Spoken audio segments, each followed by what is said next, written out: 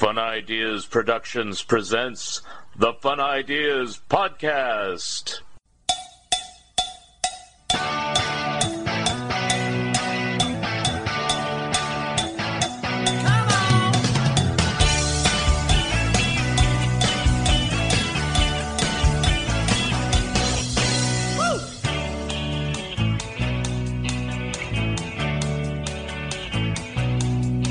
Well, it's just another Monday morning, another weekend just flew by. As the alarm clock rings to wake me, I wipe the sleep out of my eyes. Well, I'm driving to work with the radio on, daydreaming at a red light. The only thing that gets me through the day is knowing I'll see you tonight. Wanna hold you in my arms, shut up all the lights. Can't be wrong when it feels so. Hi, this is Mark Arnold, and welcome to Fun Ideas Podcast number 131. This episode is sponsored by the fine folks at Lee's Comics. From high atop the stately Lee's Comics Mansion, we bring you the Lee's Comics Radio Hour, with tonight's special guests, Spider-Man, Superman, Batman, Cerebus the Aardvark, and yours truly, Wally Fields. Friends, have you tried Lee's Comics? Lee's Comics is better than the leading comic book store. Wait a minute. Lee's Comics is the leading comic book store, based on arbitrary standards set by Lee Hester himself. Lee's Comics eBay store is still going strong with over 10,000 vintage comics, the majority of which are now on sale. For half off, choose from Lee's huge stock of golden, silver, bronze, and modern age comics, and specializing in Silver Age Marvel titles. You can count on friendly service, accurate grading, and quick, secure shipping backed by a money-back guarantee. To check out Lee's eBay store, go to eBay. Click Advanced Search to the left of the search bar, scroll down to Sellers, and enter Lee's Comics Inc. Period. That's LeesComics period. Don't forget the period. Lee's Comics is shipping daily with no delays. New items daily. Mention the Fun Ideas Podcast and get a free bonus gift. Dennis the Menace, originally a comic strip panel introduced in 1951, expanded into a comic book series, an American television series starring Jay North, an animated television series, and subsequent television series, books, and feature films. There's even a chapter on the British version of Dennis the Menace and Dennis' longtime association with Dairy Queen and its playground. Pocket Full of Dennis the Menace by Mark Arnold and Fun Ideas Productions explores the entire history of Dennis the Menace and is available now on Amazon and Bear Manor Media in hardcover, paperback, and ebook versions. Order your copies today. Hey Michael, it says here we've written another book about the monkeys. Wasn't the first one enough? Not at all, Mark. Our original book, Looking for the Good Times, examining the monkey songs one by one, was very successful, but only covered half the story. Which half? The group half. Our new book, Headquartered, a timeline of the monkey's solo years, covers the solo half. Who knew the monkeys record so many solo albums? Not only that, but this book covers all of their solo projects, including stage shows, horse racing, running record labels, directing and starring in TV shows and movies, voice acting, and jail. Jail? Did the monkeys go to jail? Ah, you have to read the book to find out. You've sold me. Have you sold them? Who's them? Those people out there listening to this. Well, listen to this. This book has discographies, photos, and other information about the Prefab Four, Mickey, Davey, Peter, and Mike, the Solo Monkeys, plus another nifty cover by Scott Shaw. Wow, he did our last cover. And this one's equally good. Where can you get this masterpiece? Announcer. Announcer? That's me. Get Headquartered, a timeline of the monkey solo years, written by Michael A. Ventrella and Mark Arnold. Those two guys. It's available in hardback, paperback, or ebook from BearManorMedia.com or from Amazon. Get your copies today. Cool. I'm going to get one today.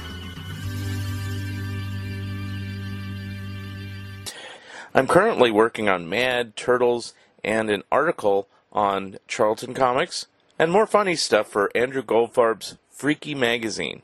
No news yet on my other books. On today's show, we have a special presentation. In honor of my TTV scrapbook coming out in October or November of this year from Bear Manor Media and Fun Ideas Productions, I will be reading excerpts from the book. I wrote this book in conjunction with TTV co-founder Buck Bigger's daughter, Victoria. For today's reading, I'll be reading the foreword by Phil Hall and the interview I did with Harvey Siegel back in 2014. I could have used the original interview, but it's on a cassette and the sound quality isn't very good. Besides, it gives me a chance to promote this book. So here we go with the TTV scrapbook by Mark Arnold and Victoria Biggers. Foreword by Phil Hall. When I was offered the opportunity to write the foreword for this wonderful book, I approached the assignment with dual sense of wonder and trepidation. As a child growing up in New York City in the 1970s, many of the TTV characters were small-screen staples via syndicated reruns on WNEW-TV, a local station that was part of the now-defunct Metro Media broadcasting operation. I was a cartoon addict because my childhood dream was to become an animator.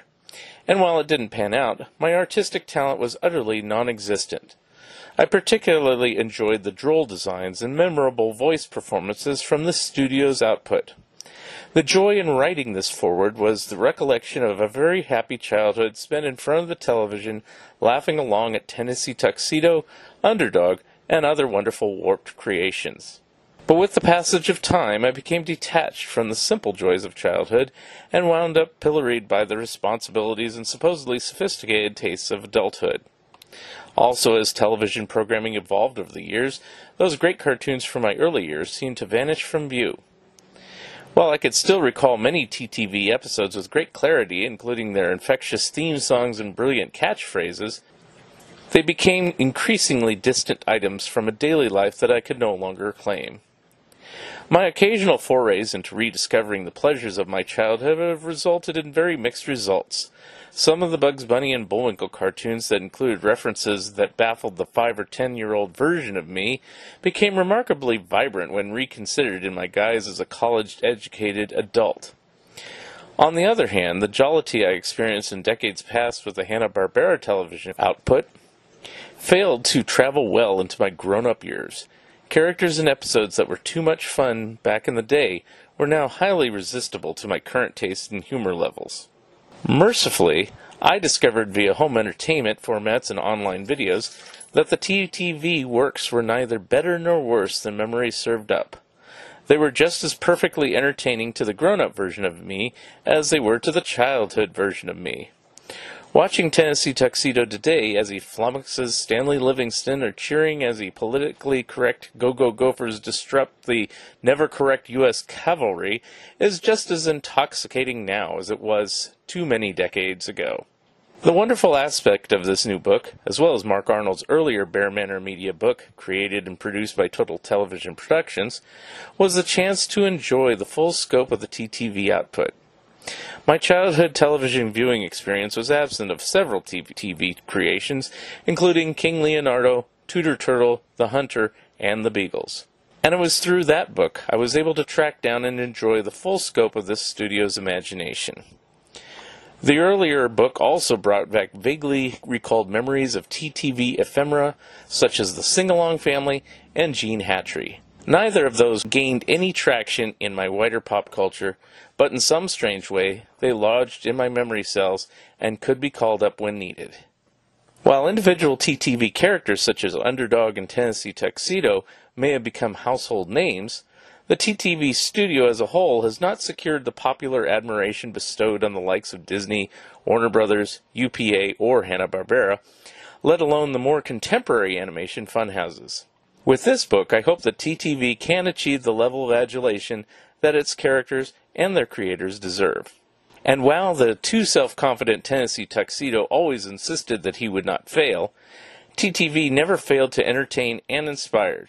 The grown-up me and the childhood me are united in that opinion. Phil Hall is co-editor of Cinema Crazed and author of 10 books, including The History of Independent Cinema and the recently released Jesus Christ Movie Star. His entertainment writing has been published in the New York Times, New York Daily News, and Wired. and he is the host of the award-winning SoundCloud podcast, The Online Movie Show, and co-host of the award-winning radio talk show, Nutmeg Chatter. Introduction by Mark Arnold. The cartoons created by Total Television Productions, yes, large V, small p, or TTV for short, from 1960 to 1970 were virtually a mystery for years. People knew the names of the voiceover artists, but the other creators' names remained elusive except a quick and blurry scrawl of animators' names at the end of the original airings of King Leonardo and his short subjects from 1960 to 1963. The only other clue was at the end of The Beagles, 1966 to 1968, where the names Watts Biggers, Chet Stover, Joe Harris, and Tread Covington appeared, listed as creators and producers and songwriters. But since hardly anybody watched that show and copies of it are still scarce today, these names meant virtually nothing. For the most part, syndicated reruns that aired for years of Tennessee Tuxedo and His Tales, 1963 to 1966, and The Underdog Show, 1964 to 1967, offered no new revelations of who the creators of these shows were, so most assumed that they were made by Jay Ward of Rocky and Bullwinkle fame. The first inkling of knowing anything about the TTV creators came with a lengthy article about Joe Harris in Animado, number 38, summer 1997. Next, Buck Biggers and Chet Stover wrote How Underdog Was Born in 2004, and I interviewed both of them for Hogan's Alley magazine in 2007. So 2 more pieces of the puzzle became clear. When asked to write my first book for Bear Manor Media, I was asked if I could expand my interviews with Biggers and Stover into a book. I said I could, not knowing if I could get in contact with anyone further. Fortunately, I did, and interviewed Joe Harris, and the final missing puzzle piece, Tread Covington. A man with a name so strange, I had to ask Buck and Chet if he really existed, assuming that he was a fictional name like Ponsonby Britt was for Jay Ward Productions. He did, and I interviewed him as well. All 4 proved to be incredibly helpful, and my book, created and produced by Total Television Productions, came out in 2009. While proud of my work, information, images, and interviews that have occurred since that time have caused me to want to update that book for at least 5 years. This is that update. What this book includes is a revised original air date listing and some new interviews and many new images, plus first-hand recollections and images by Buck Biggers' daughter, Victoria, who reached out to me when she discovered a hidden scrapbook of her father's after he passed away.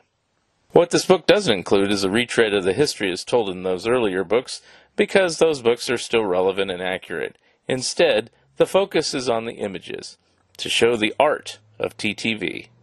Did I say images? Yes, many. Enjoy! Mark Arnold. Chapter 1.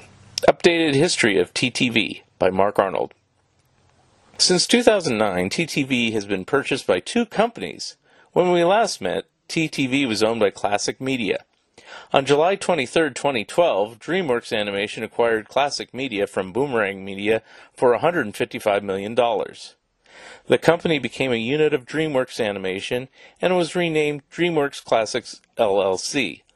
On April 28, 2016, NBC Universal announced it would be acquiring DreamWorks Animation for $3.8 billion.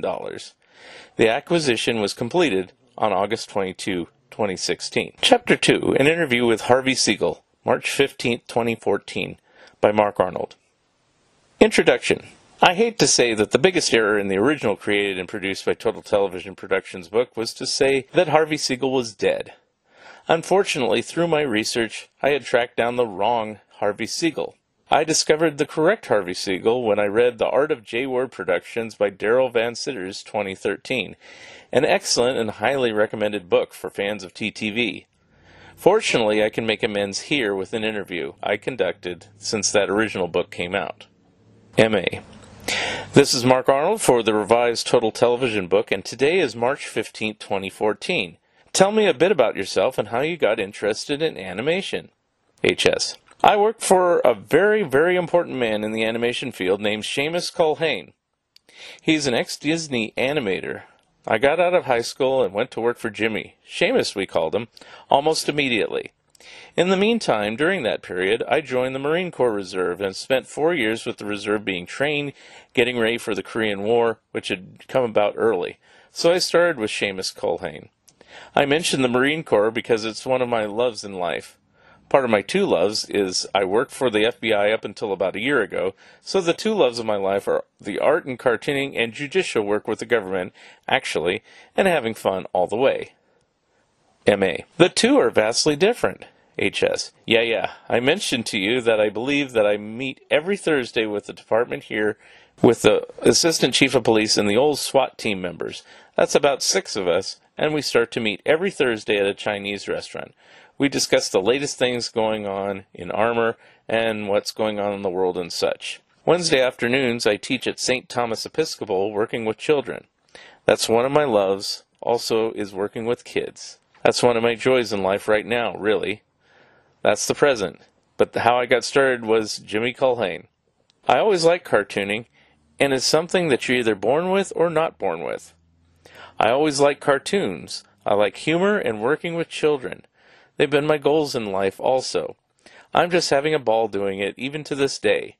Right now I'm 85, and I feel like I'm mentally 12. How does that sound? M.A. Sounds good to me.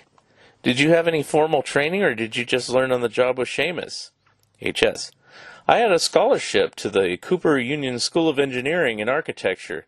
Did you hear of that, Cooper Union? M.A. No. I have since looked it up on Wikipedia. H.S.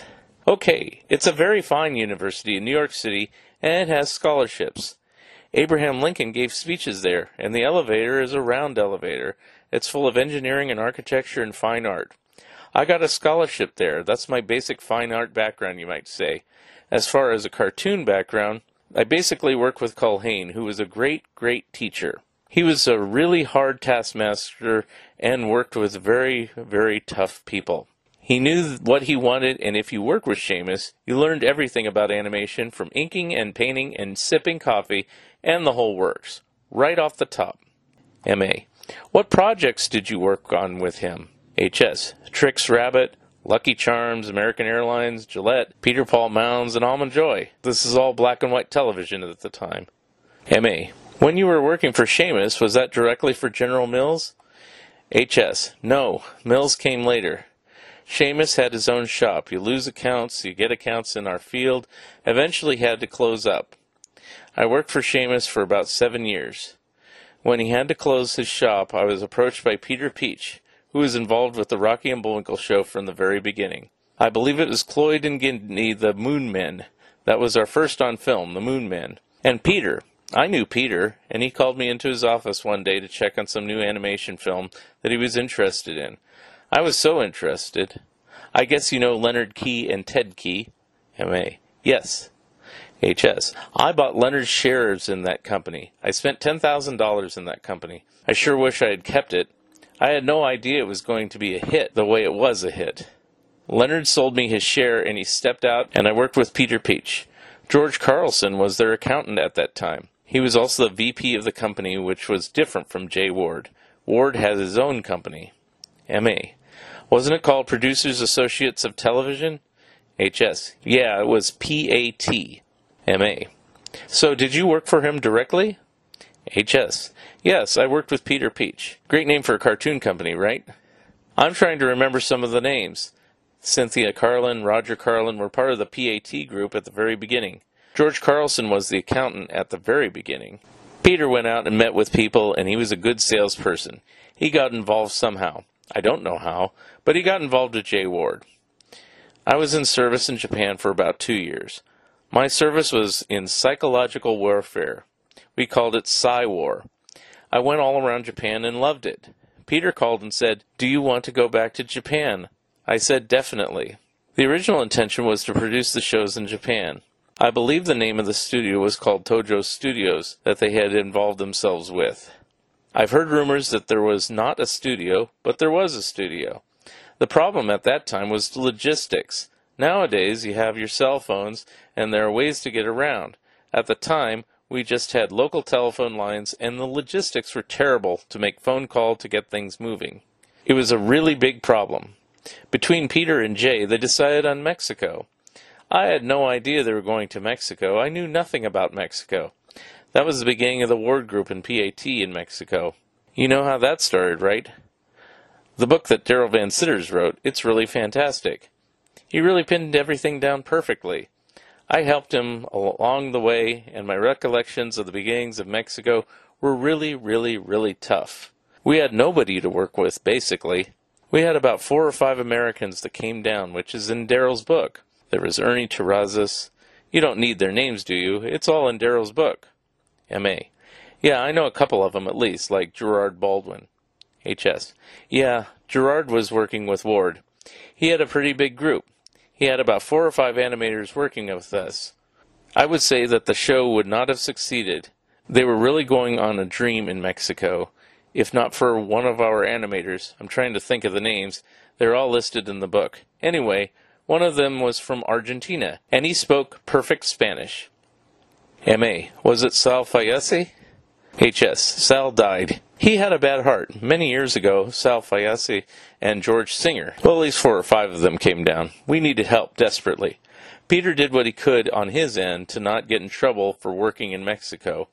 For every 5 Mexicans, you could hire 1 American. In order to get so many Americans to work, you had to get permission from the Mexican government to do that. They had to give you a special form. You could work there as a visitante, which meant you could work there for 6 months, and then come back and work again for 6 months, and then come back and work there again in 6 months as a visitante. I was one of the contacts originally. I worked with the industry a lot. I was an FM2, and that document gave me all rights of a Mexican citizen except that I could not vote or own a liquor store or land along the border, which they called the frontier. The FM2 gave me all those rights, which is what we should do for the Mexican citizens here. We should give them every right that we have, but don't give them the privilege of voting. That's the problem. That's the way it worked in Mexico. We could not vote. We had every other right as a Mexican citizen. I just loved it down there. It was really fun, and they're wonderful people. M.A. So you basically stayed because of that for a number of years then. H.S. Everything was 18 months originally. I signed up for that, and since I owned part of the company, I felt it would be very, very good for me and my family, and with my wife at the time, Eileen, and my 2 children named Scott and Drew. I moved them all down to Mexico and became my home for 25 years. I did love it. It was really a wonderful experience. My kids all speak Spanish fluently. That's their mother tongue, really. They went to an American school there. There are many, many foreign schools in Mexico, like the British Academy, and so on. My kids went to the American school, which taught them basically in English and Spanish. If you live in Mexico like we did, FM2, you went to the university free of charge. My oldest son, Drew, he was 3 years old then. Eventually, he graduated high school and then went to university in Guadalajara, a medical school. He became a doctor, and I didn't have to pay for anything. It was paid for by the government. Once you graduated, you were obligated to the government for a year or 2. They assign you a job in a very small town, or it could be in Guadalajara, but you had to give the government back in the form of payment of working for the government, where they assign you a special place in the port to give back, in other words. I didn't have to pay for Drew's medical school. He got out of the school and joined the U.S. Navy and became a flight surgeon, and he went to some school in North Carolina, which the Navy paid for. He became a lieutenant commander and a flight surgeon. He loved flying, and he did what he wanted to do, flying and doctoring. My other son, Scott, liked animation, liked live action, and that is what he's doing right now. He works freelance, both in the States and Mexico, doing live action commercials. My daughter, Lori, she's down in Mexico. She's a dual citizen, Mexican-American right now. She has 2 passports legally. Lori lives near Carmen, it's called. It's close to Cancun in that area.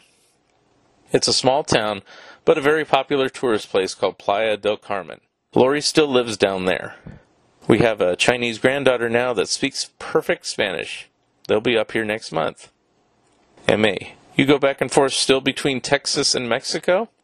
H.S. Yeah. It's a wonderful experience, really. I love the Mexican people.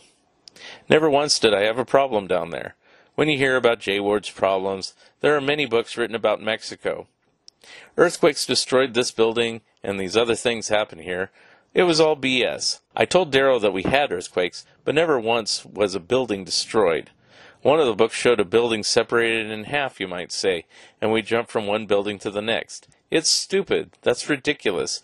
The government would have shut us down so fast you wouldn't know what hit you. So that's what happened. M.A. When I did my book, everyone generally said that everything ran pretty smoothly. It was a little rough at the very beginning. Of course, during TTV, this was quite a bit later, so all the really bad kinks were already worked out. They were talking about Tennessee Tuxedo and Underdog. H.S. We finally had what was really capable, really. The problem we had was that we couldn't get animation cells into Mexico back then, and so we had to smuggle them in. Really, truly. We couldn't get paint. They'd close the border on something like ink. It's called Black Magic ink. We couldn't get that, so we had our ink made in Mexico, which was horrible. It was made with glycerin, so of course, during the rainy season, which we had, it would never dry. The cells would stick to each other in these big blobs. It was really terrible. The paint, of course, we had to use latex wall paint. We couldn't get cartoon colors, cell levels, and cartoon colors. You're familiar with all that. M.A. To make them all the same shade and all that? H.S. Yeah. The company that was near L.A., I guess it was in Culver City, it was the Cartoon Color Company. Let's say you wanted red. In fact, I remember the numbers. It was 108 red. We couldn't get it in Mexico because they made house paint in Mexico, and that was pretty similar. We had to get the closest thing we could to 108 red. With the cell levels, it would be cell 1 and the buildings on cell 4.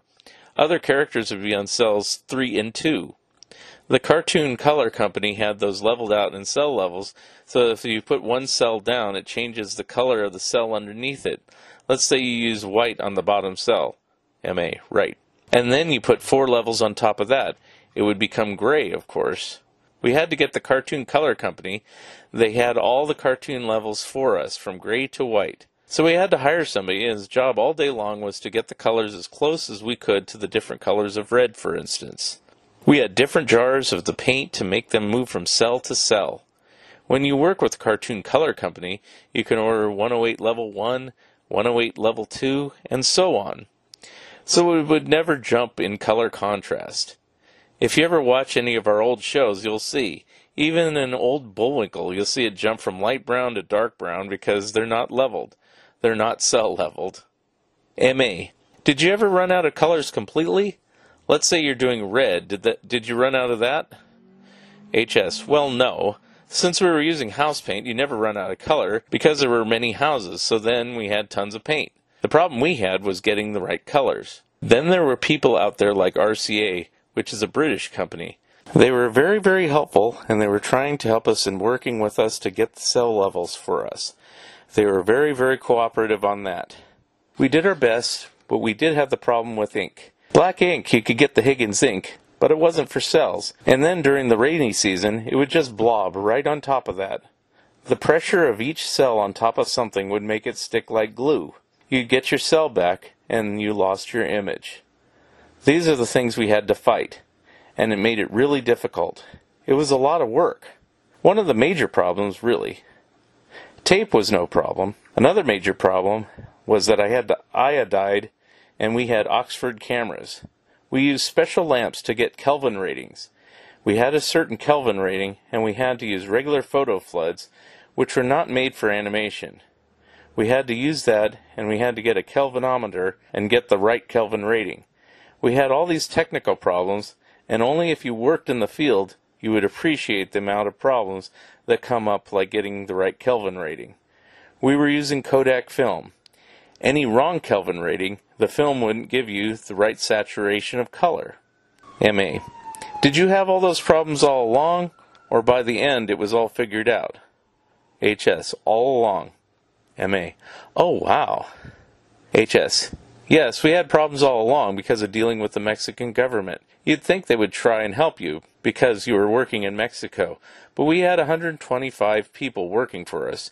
You had certain laws, and you had to work within the law of immigration.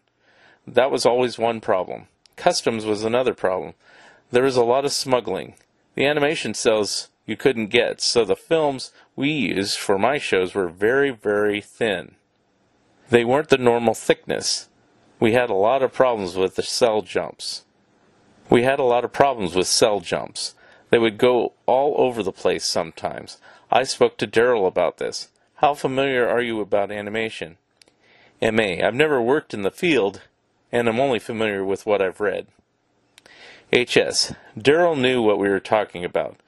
The original optical cameras were set up for Acme pegs, the pegs that hold the bottom of the cell. Since we had to use the very, very thin cells, we had to use Oxbury pegs, which is a much sturdier peg. They call them pegs, actually. We had to use the Oxbury pegs, which is very rare. Most people use Acme. We had to use them because we couldn't get the cells that were normal size. I think normal cells are 005, I believe, and I believe we were using 003, which is what they would fit. That was really, really a major problem. M.A. It's amazing you got the cartoons done. When I interviewed Roman Arambula, he said that you never missed a deadline as far as he knew. H.S. Yeah, Roman's a very good friend of mine. In fact, he gave me a drawing of Mickey Mouse and the rest of those characters. He loves me. He gave me a hat here somewhere if I can find it. My room here is a mess. I'll try to send you a copy of it. M.A. Let me ask you about a few people you worked with. Some I know have passed on. Some I don't know what happened to them. I think the one you were thinking of from Argentina was Bob Schley? H.S. Okay, Bob, yeah. Without Bob Schley, we wouldn't have gotten anything off the ground, really. Bob was a tremendous Disney talent and a fantastic animation artist. He was part of my family, you might say.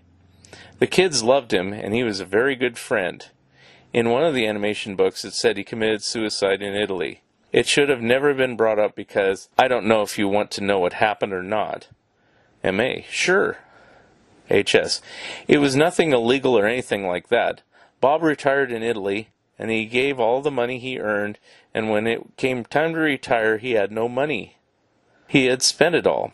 Bob was a very fine gentleman, really easygoing, and he just couldn't face it. I wish many times he would have called us. We could have helped him out in a lot of ways, financially, and he had just come to the house and stayed with us or something, but he had lost everything. He was just a wonderful, wonderful person, really. Without Bob's help, he spoke perfect Spanish, and none of us spoke Spanish. He just smoothed the way for everybody. He was just a gentleman, a really fine, fine person. That was Bob Schley. George Carlson was also a wonderful man. We had a good crew. There was not a person that was bad except one. I can tell you that George Singer, I had to fire him, and the fun part about it was that he was a terrific, fine artist. He did fine painting in the hotel room at the Hotel Roosevelt, a very big hotel in Mexico City. They would show his work in the windows and so on. He started making more money than he had ever made with us. Thousands and thousands of dollars more. We were friends until the very end, even with these things. He made a fortune selling paintings. It was like $50,000 a painting. So he thanked me for firing him so he could get back into fine art. I told Daryl the same story. It is true, and it could happen, and he was married to a Mexican national. Give me some other names now. M.A. Jesus Martinez. H.S. We called him Chewy. Chewy owned part of Valmar, Valdez Martinez. The V-A-L is Valdez, and M-A-R is Martinez. They owned a company called Valmar. The first name Valdez is Gustavo Valdez, who was in politics. I believe he was the governor of one of the states, I think Durango. I'm not too sure about that, but he was in politics. He was a really wonderful person and really wealthy. When I say wealthy, I mean millions of dollars under the mattress wealthy like that. The guy was Gustavo Valdez. Chewy was his brother-in-law. That's how he got involved. When we bought Valmar, and it became Gamma Productions, Chewy became in charge of production as far as the Mexican concerned, and any problems between the Mexicans and the Americans. We honestly never had a strike. A lot of books were written about how good it was, but it was a marvelous experience. Let's put it that way. The people were marvelous with no problems. They were nice people. If not for the government and their laws, it would have been much easier, let's put it that way. We had a place eventually getting things in Mexico. Brushes. Winsor Newton brushes, for instance. We couldn't bring that to Mexico because they made brushes down there for painting homes.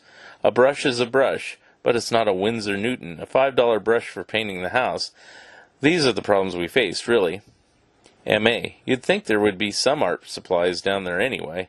H.S. Oh yeah, you could get them, but where a brush might cost you $30 here in the States, at Winsor Newton it might be there at $110.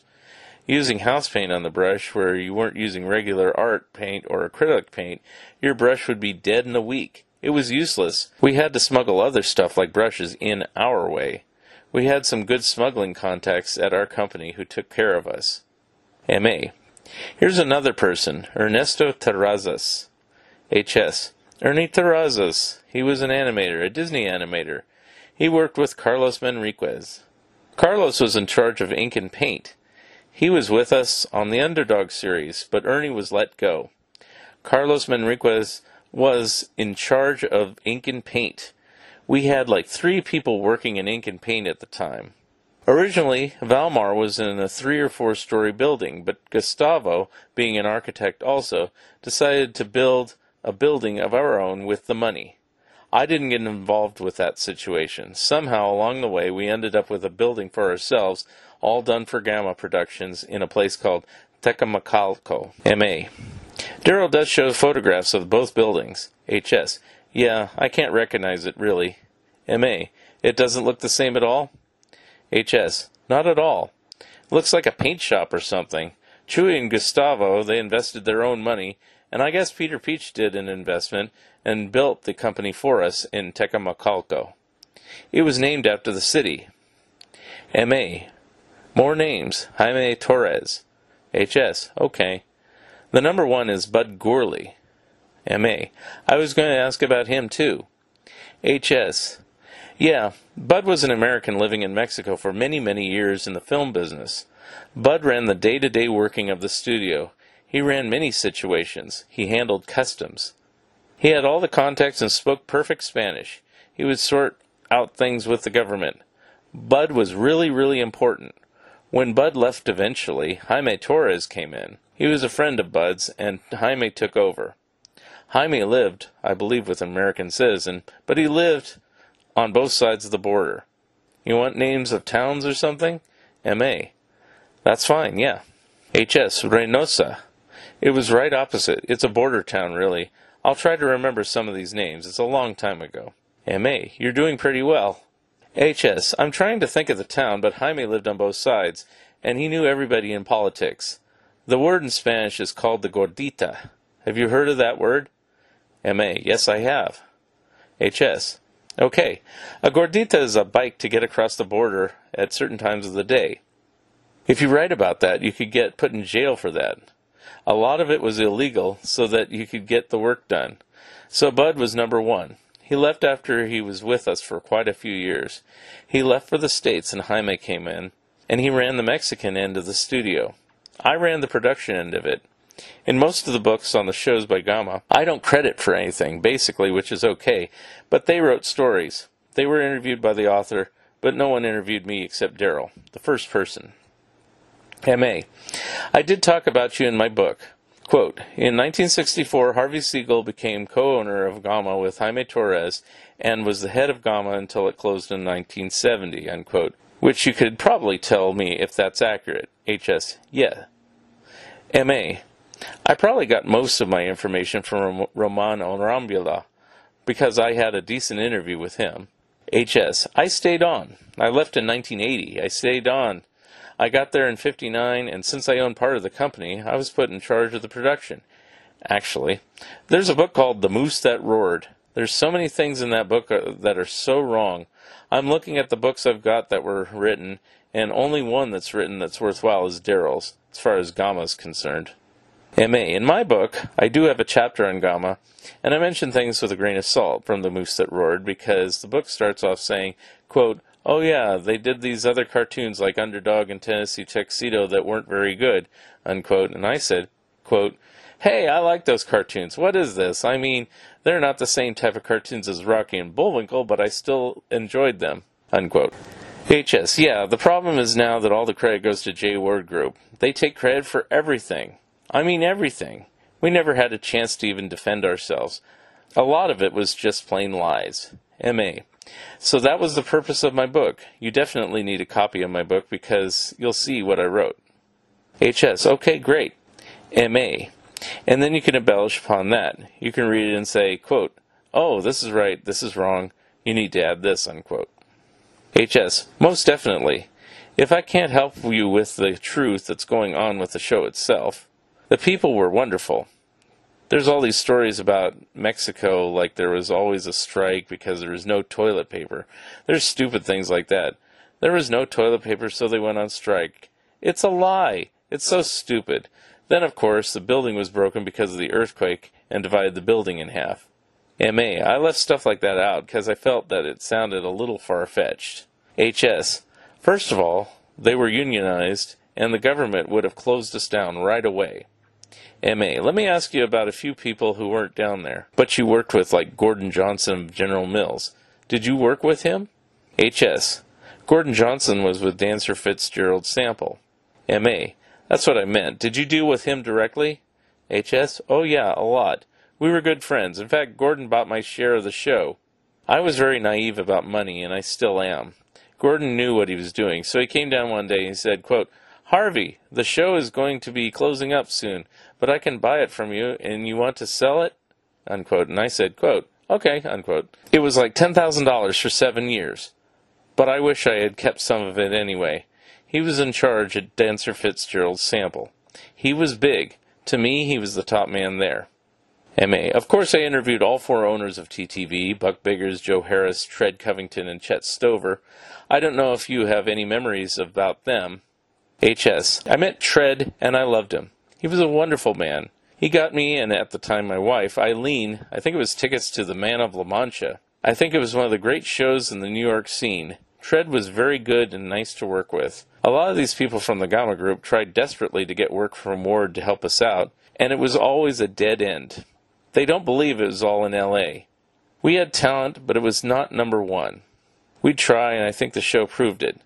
It was weird stop action and characters shifting from scene to scene. I think considering the pressure we were under and considering what we had, the show was still going strong, and it would go strong, underdog included. We must have done something right. MA, after Jay Ward pulled out after Hoppity Hooper, I guess you were still working on Klondike Cat?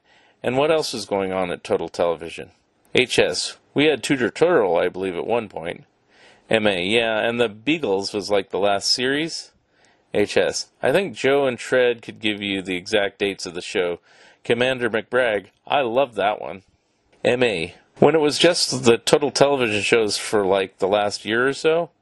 HS, I think the characters Joe created, the characters are all his. He was there from the very beginning. MA, yes, but what I mean was, what was the studio like in the later days? HS, we had a going studio at the time. We had about 125 people. We did a lot of work for the U.S. government for International Development, or AID. We did a lot of work on documentary films for them. I mentioned to you that we won a contest for 42,000 commercials. We were in the top 100 of 1969. You can Google all this stuff, I believe. One of the top 100 was a Trix commercial. I think it was called VOT, V-O-T, like voting. On the box was a ballot. The idea was to have the kids send in, cut the ballot out, and send it in, to have the rabbit get Trix. The story was that he never gets the Trix. Tricks are for kids. That was the idea. I think Nixon was running then. What I heard and what I remember, that more votes were cast for our character than for the President of the United States.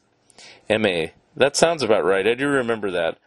I was a kid when that came out. I was about 5 years old, so it could have been 1972 election, or it could have been 1968. HS, I think it was 1969 because I got a letter from that time. MA, well, they might have rerun it in 1972. HS, yeah, I got a letter from Cy congratulating me on winning the 100 best commercials. I got the letter. I still have it. I'll send you a copy of it in the mail. I'll get your address and all. I'll send you copies of the stuff I've got here. MA, now is that Cy Platts you're talking about? HS, yes, Cy Platts. Cy was a wonderful man. I keep saying wonderful man, but they really were great people to work with. M.A., what was Cy like? The only thing that I really know is that he was one of the characters as a platypus, and they ended up putting him in a Tennessee tuxedo. I don't know much about him beyond that. HS, I stayed in his home in Minnesota. That's how close we were. He invited me up to General Mills. He was the head of marketing at General Mills. Heather, his wife, I met with her, and I stayed with him at his home in Minneapolis. That was for about a week in Minnesota. He was really a straight shooter and a wonderful man. They were really nice people. I couldn't say that about the Ward Group. M.A., I got that impression too about TTV. Everyone I interviewed was very nice. The thing that was really strange was that it took me a while to track them down, even like yourself. The only people that got credit were really the voice artists from Total Television. I just knew the voices and that's it. HS, yeah, definitely. M.A., it says Animation Gamma Productions, that's it. HS, we had a hard time getting our name in the show titles. They made the titles up in L.A. and left us off the titles. Instead of saying Harvey Siegel, head of production, you never saw that really, so all the credit went to them. Truly the only guy I liked working with that was really tough was Sean Bowman. Sean was very particular about what he liked, and we tried to please him. It was difficult because the cameras wouldn't do what he wanted. We had an Oxford camera. Actually, we had 2 cameras. We had one camera, and that camera was a lemon. So when Peter built the camera, we didn't know what to do. We didn't know what to look for, so you couldn't do dissolves or fade-outs or fade-ins. We eventually had to hire an engineer in Mexico to create one for us, a camera that would work. I remember Gerard writing a letter back to us, really angry, saying, quote, "When I say fade to black, I mean black," unquote. He'd bang his hand down on the table and say, "I mean black." We couldn't do it. That was the problem. The camera wouldn't fade to black because it was a plain old Brownie camera. M.A., I just interviewed Gerard on Tuesday. He gave me a lot of information, but he never worked for Total Television, did he? HS, no. M.A., he did work for Jay Ward. I just did a book on DePatty Freeling now, and I forgot that he had also worked there, so I talked to him a little bit about that. He did a couple of Dr. Seuss specials. HS, yeah. He is a very good director and a very good animator. But again, he was part of Ward's group, and that was putting a knife in our back. Whenever they had a chance, they would do it. That was very unfortunate because they helped us in the very beginning and really helped us not to come down there and make speeches. They sent some of their animators down, some of the top guys, a guy named Hertz, for instance. M.A., oh, Bill Hertz? HS, yes, whom I hate. Some guys I love, Hertz I hate. He did anything possible to kill us. Also, I was sitting at the table here at our house, and the book came out about our show. He took credit for opening the company and starting the company in Mexico City. He took all the credit for that, and it was one big lie, because the credit goes to Bud Gurley, Bob Schley, and myself. He never mentioned that. It was always Bill Hertz, Bill Hertz, Bill Hertz. He took credit for everything. M.A., I think I got the story straight in my book. HS, it's unfortunate really, because I could have been so helpful in the beginning. He went down to Mexico to see if he could help us out a bit, but it was any way they could kill us. So when they came down for trips, 3 or 4 of them from Ward's group, they never once asked, quote, "Can we bring you something? Can we bring you paint? Can we bring you ink, brushes, camera, iodide, special lamps that you use for cameras to get the correct Kelvin rating?" Unquote. We had our own Kelvin rating, and it would be wrong. They're small and tiny, and they came down as tourists, and they would not get searched. We would get searched. They would come down, and they could have said, quote, "Can you use something? Can you use some Scotch tape? Anything," unquote. Never once did they help us with that. Never once. That just shows you what we were up against. It was tough the first few years with shows going. I was not happy at the beginning because we had to train people who literally knew nothing about animation. They came off the street, went to art school, and brought in trained people in the beginning. It got going and eventually became very commercial. In fact, the letter I have from Cy Platts says, quote, "We'll give Harvey more work when he gets the thing going," unquote. That's how Cy felt about us. He was a wonderful man. He retired from General Mills, and then he made his living in Helene right now. I lost track of him. M.A., I think he's gone too, but I don't know. HS, he was a really nice person and professional. He was very happy with the shows. M.A., you were talking about Jay Ward, and the whole purpose of why Total Television started was that General Mills and Dancer Fitzgerald Sample were having troubles with Jay Ward. They said, quote, "What is all this? We want a kids show, not stuff with spies, espionage, and stuff like that. We want a simple kids show," unquote. And that's why they created Total Television, in order to make simpler shows. HS, that's right. M.A. That was always their plan. For a while it kind of worked, that they had them both going out of Hollywood and New York. H.S. Absolutely. If you're familiar with Tiffany Ward and so on, and he asked me to show her the first pilot show, I think it was a 3.5-minute, 4-minute pilot, the shows themselves, they would have been so much easier to deal with or to accomplish our goal if we helped one another. They just didn't. If you look at the pilot, have you seen the pilot?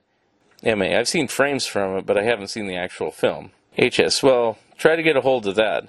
That's what we bid on, and that's what we were doing, and they complained, quote, No, we want more animation, and more this and more that, unquote.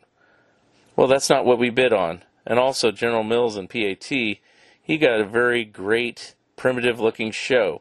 It was very, very simple, and that's what he was turning out. But he wanted more and more and more, and better work. That's not what I signed on to do. If you look at the first show with Cloyd and Gidney, the Moon Men, with the pilot of going to the moon, you look, that's what we bid on. It was paper cutouts, basically. So when they ordered more and more and more, we didn't have anybody to do that more and more and more. That's where we didn't fail. Personally, as I've said, we gave them what they wanted.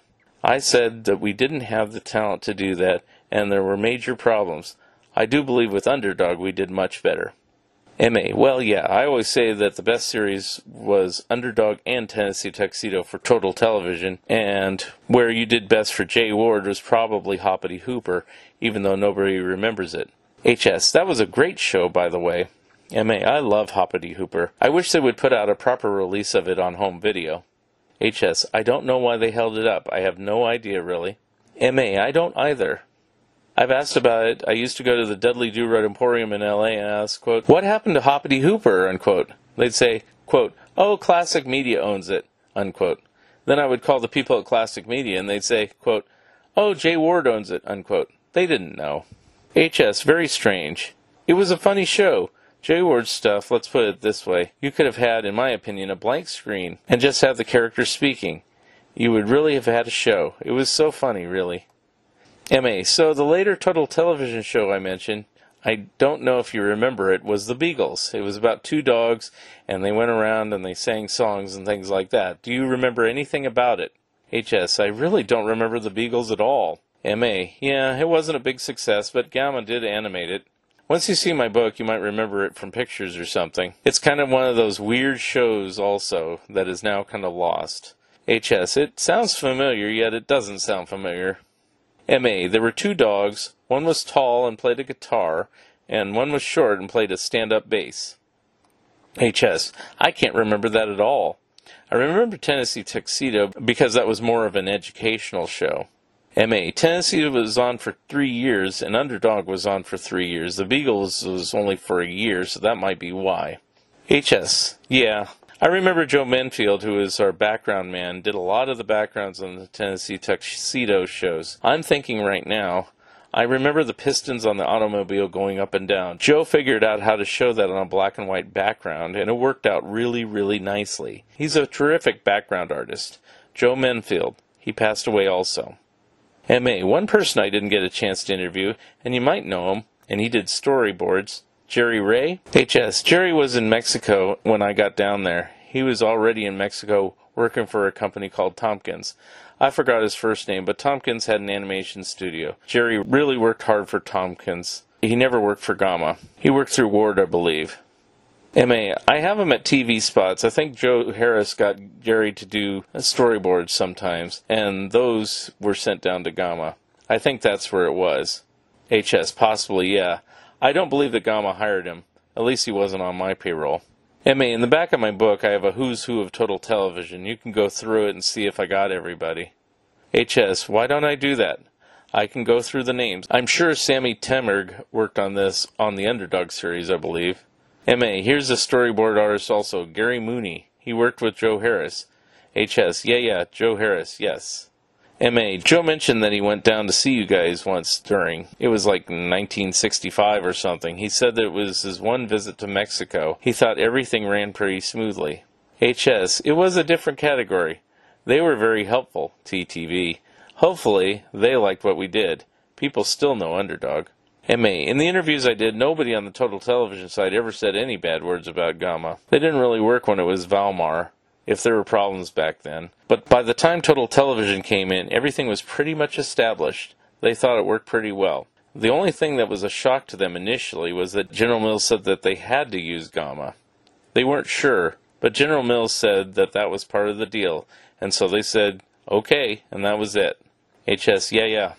Well, they were with us for quite a while after that. MA, back then Terry Toons was still there in New York and Paramount was still in New York. They thought that this would be done in New York. HS, I guess we were cheaper. I don't know the financial part of the deal or of how much it cost and so on, but the cost I know in Mexico was much cheaper than in the States. That's why a lot of work was done down in Mexico. MA, right. So I've heard that Gamma kind of closed up or at least stopped doing the series animation in 1967. Is that correct? HS, I have to get my papers because they changed the name from Gamma. They changed it to Animation International. MA, this is the story I know, and you can correct me, is that you stopped doing series animation in 1967, you closed the doors to Gamma and changed the name in 1970. HS, what I'm going to do, I'm going to send you some paperwork that says when we closed and the exact dates. It's some Mexican credentials proving that I did that. I have a drawer full of things here, and I'll see what I've got. I've got paperwork with exactly the date that we closed our doors. I've got it all, so let me write it all down. Thank you for listening, and thank you, Harvey Siegel, for being my special guest. Be sure to pick up the TTV Scrapbook by Mark Arnold and Victoria Biggers today from Bear Manor Media, Amazon, or BarnesandNoble.com. Episode number 132 will be coming soon. If you would like to comment and or be a guest on this podcast, please drop me a line at funideas.mark@gmail.com. Become a Patreon of Mark Arnold and Fun Ideas Productions. If everyone listening just contributed $1 a month, that would be a tremendous help in continuing the production of my books and this podcast. Also, subscribe to my YouTube channel. The opening and closing music for the Fun Ideas podcast is provided courtesy of Danny Salazzi of The Characters and is used with permission. This has been the Fun Ideas podcast. This is Mark Arnold speaking. This episode is copyright 2021 Fun Ideas Productions. Thank you and good night.